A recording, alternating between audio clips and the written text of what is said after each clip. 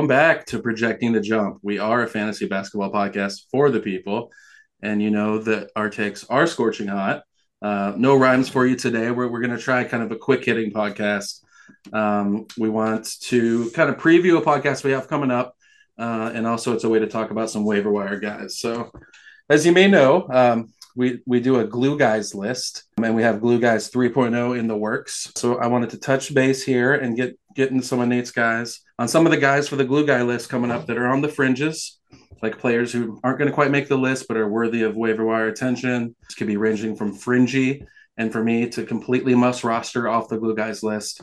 And so we're going to talk about some fringy guys, intriguing enough to check your waiver wire for. But in anticipation of the Glue Guys podcast, Nature on Clean, can you remind everybody? And I realized our first Glue Guys podcast was a preseason pod. I was looking back on it the other day, and it was kind of it was anticipation of like who could be those guys that if you don't hit it with a young guy, if your late pick doesn't smash, who are some guys you could grab that will be there to round out your roster? Much better wording there. So, Nate, please remind the people what a fantasy glue guy is for you. Yeah, I think fantasy glue guy was, in a way, what was the most exciting topic for us when we started this whole podcast, and that's really the type of guy that isn't this must roster guy. It's not the guy that you're analyzing whether to draft whether to draft in round 2 or round 3. It's more these guys that kind of fit into this category of they're streamers for most people, but we think that they have a little bit more season-long value than maybe other people in your league might think. And a lot of that is because they bring consistency to the table, or they bring a little bit of a trickle of stats across the board. Yes. And so by rostering some of these glue guys, it allows you to take swings on other higher upside guys because you know that you have these higher floor guys on your team. And so it was kind of fun. So we'll be dropping the official Blue Guys podcast next week, but just kind of got over our skis a little bit and came up with too many guys and had to, in a completely back-assward way, do the overflow guys first, and then we're going to be going into the actual content next week. So yeah, I appreciate that. I like the description. It balances your team out if you're taking some of these swings, who are some guys that can kind of stabilize your floor on the back end of your roster. So, yeah, and so for me, this is also functioning. And for you listening, these are guys to check your waiver wire for now, of varying degrees. So without further ado, let's just kind of get into the list right now. So this is a fringe glue guy with benefits. This player, he kind of screwed me yesterday. Did a post on Twitter kind of talking about some of his stats and saying he was a player to pick up now because he's playing he's playing Thursday, Saturday, which, that part of the schedule is a lower volume. That player is the crucifix Christian Wood. On the season, he is the 256th player in season rank. He is a forward center eligible player, 20% rostered, 9% picked up in the past week on Yahoo. He was actually the 5th most added player in the 24 hours leading up to his late addition to the injury report, where he was ruled out 20 minutes before the game with a migraine, which is ironic because I do remember in his time in Houston, he had this reoccurring migraine thing, and they would use it to rule him out. And I assumed it was like a tanking thing or like let's see how our team performs without Christian Wood, the offensive vacuum on the floor. But, for a Lakers team who needed a win in a primetime game yesterday against the Suns, obviously this dude just got some migraine issues. So he's the 87th. And he was giving fantasy managers a headache also. So that's kind of a little ironic. And also budding fantasy content creators.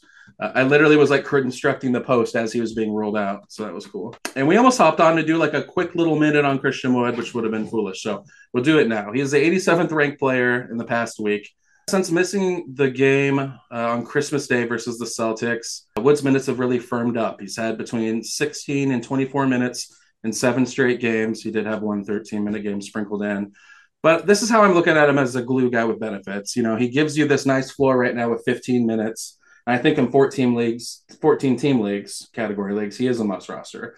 I think in 12s, he's a really nice streamer right now. So what's his special ingredient as a glue guy or as a fringe glue guy? He doesn't hurt you anywhere.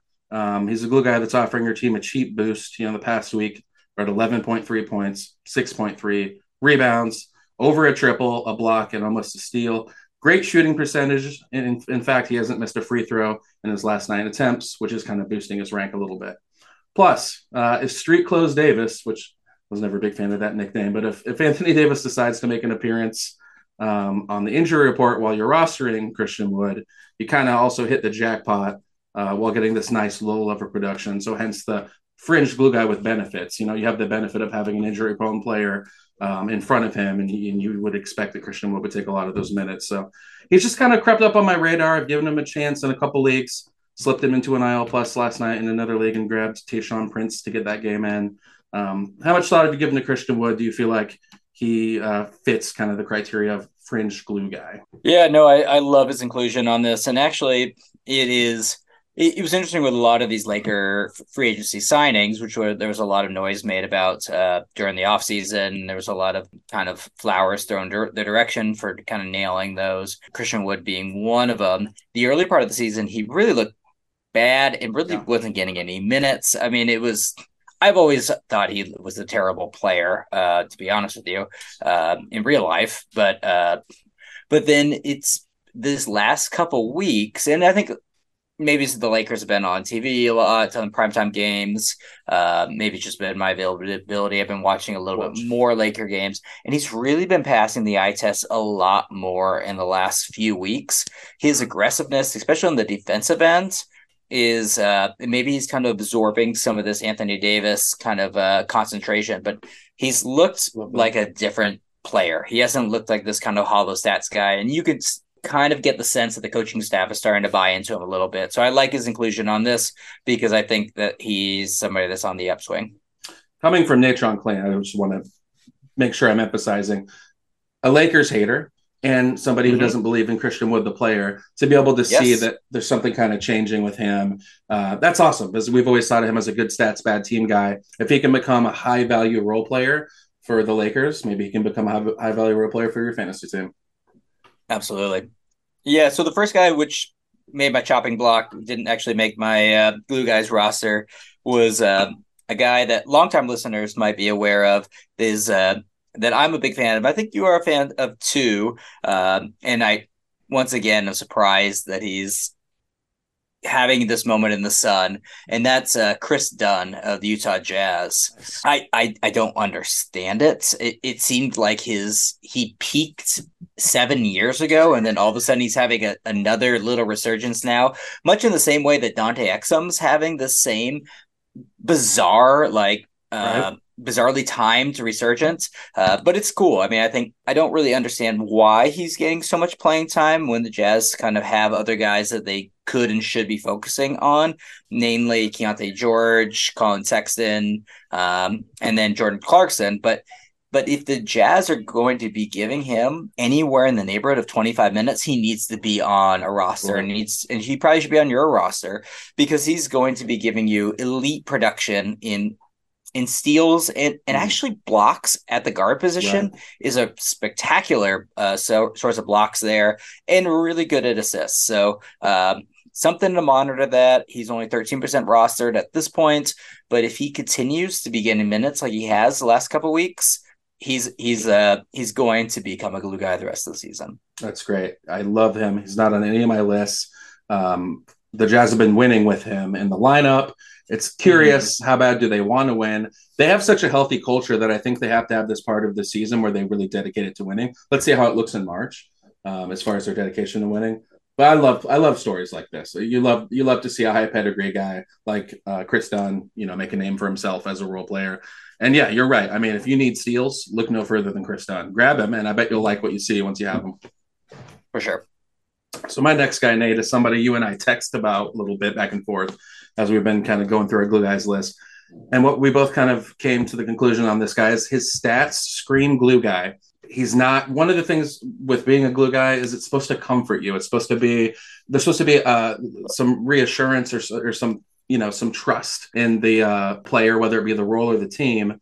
And so this guy's he's a fringe glue guy, but I think his number is screen glue guy, and that's Nick Richards, the center in Charlotte.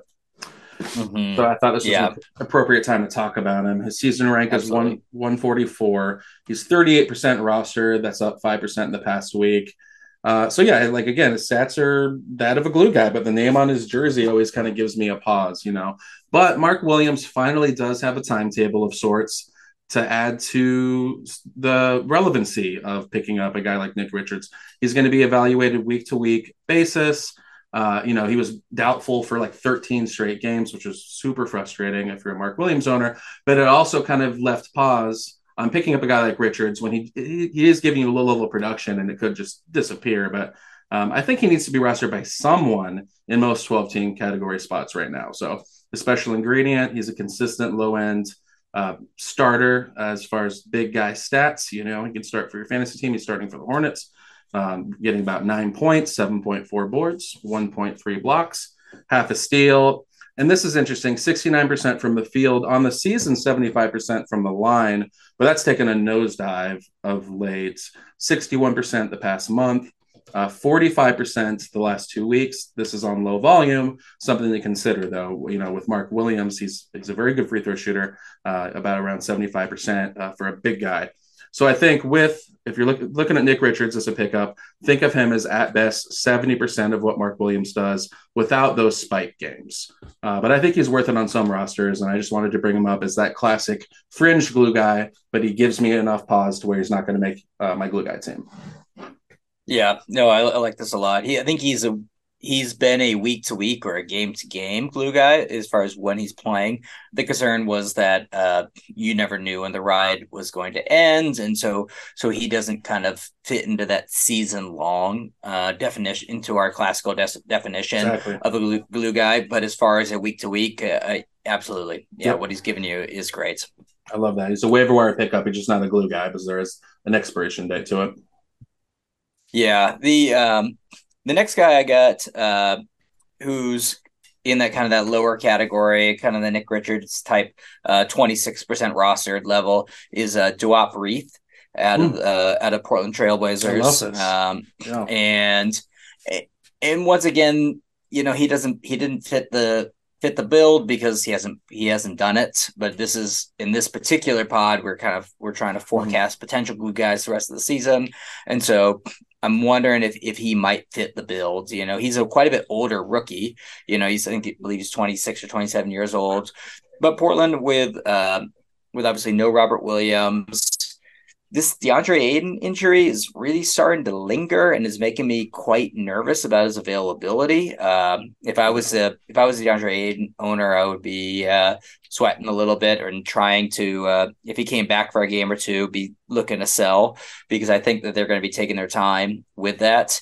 So for that reason, he's got the opportunity. He's going to be starting a lot of the games, and for a rather large person. I mean, he's a large center. His profile is a little bit different than other centers is in that he's going to be giving you he's kind of a stretch center. Yeah. And so he's going to be giving you some threes, some rebounds, some blocks. So you could potentially be getting kind of a Miles Turner light profile out of him.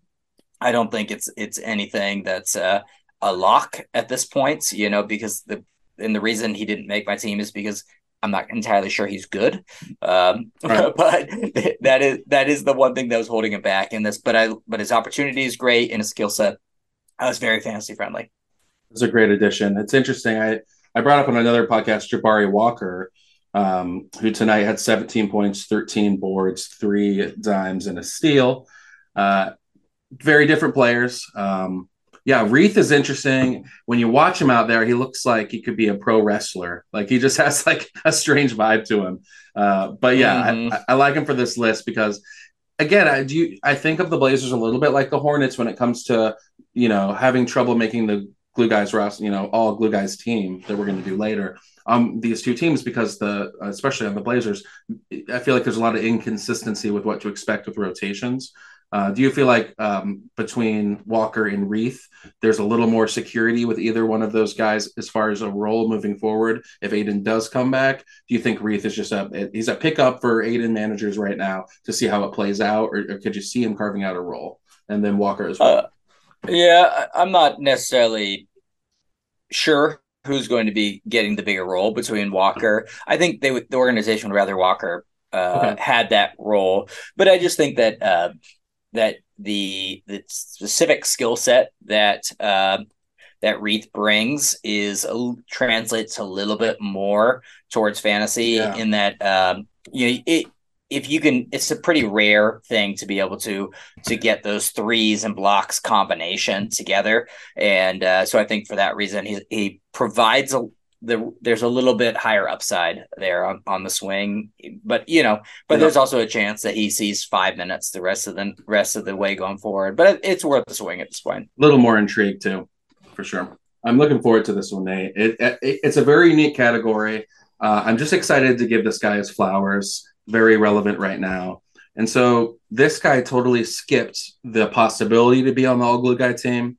He went from a fringes glue guy, somebody who you could call a glue guy in a 14 team league, to a must roster player. There was not a glue guy, period. And that player is TJ McConnell. Mm.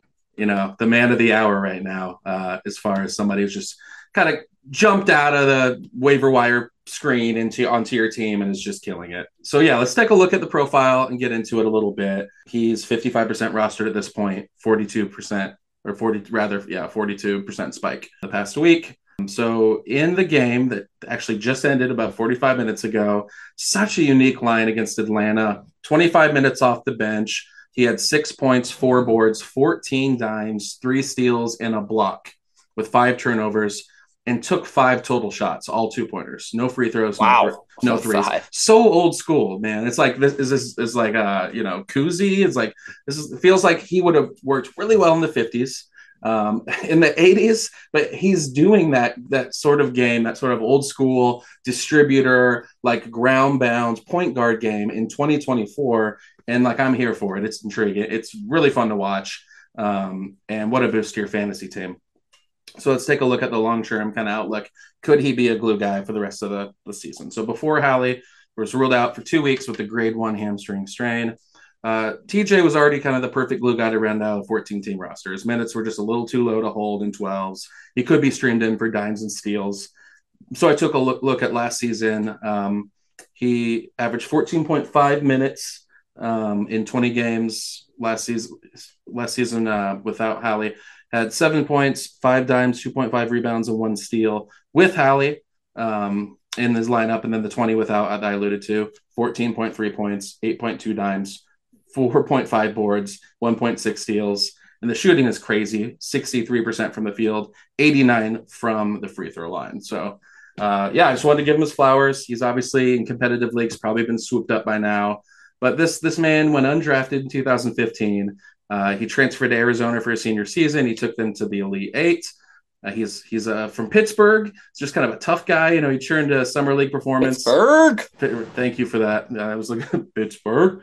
He turned a summer league performance into making the 76ers opening day roster, became a fan favorite. And this man has now signed 3 contracts for over $46 million.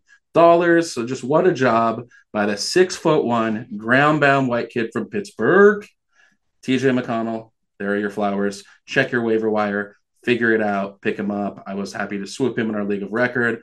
And you had to be quick on the trigger there because TJ McConnell is bankable. So what do you think about this one? Am I right to say he was a fringes guy and now he's must roster? So that's kind of how he ended up on this list instead of the glue guys list. How do you see it? He's a special place in my heart. After last season, when Halliburton got shut down for a while, I picked him up. We obviously had a little bit of discussion on this pod whether it was going to be Nembhard or TJ McConnell. That's right. And I was on the TJ McConnell side of that, and my team was so terrible last year, just through a combination of mismanagement and injuries. But for that few week stretch, TJ McConnell just carried me to a really back into the playoffs, which was great. So he's obviously fantastic when he's going to be getting the minutes, and it's been interesting because he's been getting just enough minutes all season off the bench to be almost relevant enough. And so I'm curious to see what exactly the biggest thing I'm really curious about with the Pacers these next couple games is going to be does their frantic pace continue? Because they've been playing at this really just lightning, get up a shot within 10 seconds type of speed, and so I was curious to see if that would slow down a little bit. It seemed like it did the first couple games, and then secondly, were they going to revert to that kind of same traditional? Let's keep the ball into our point guard's hands, or if they were going to kind of Right. spread out those duties a little bit between Matherin and Nemhard this season.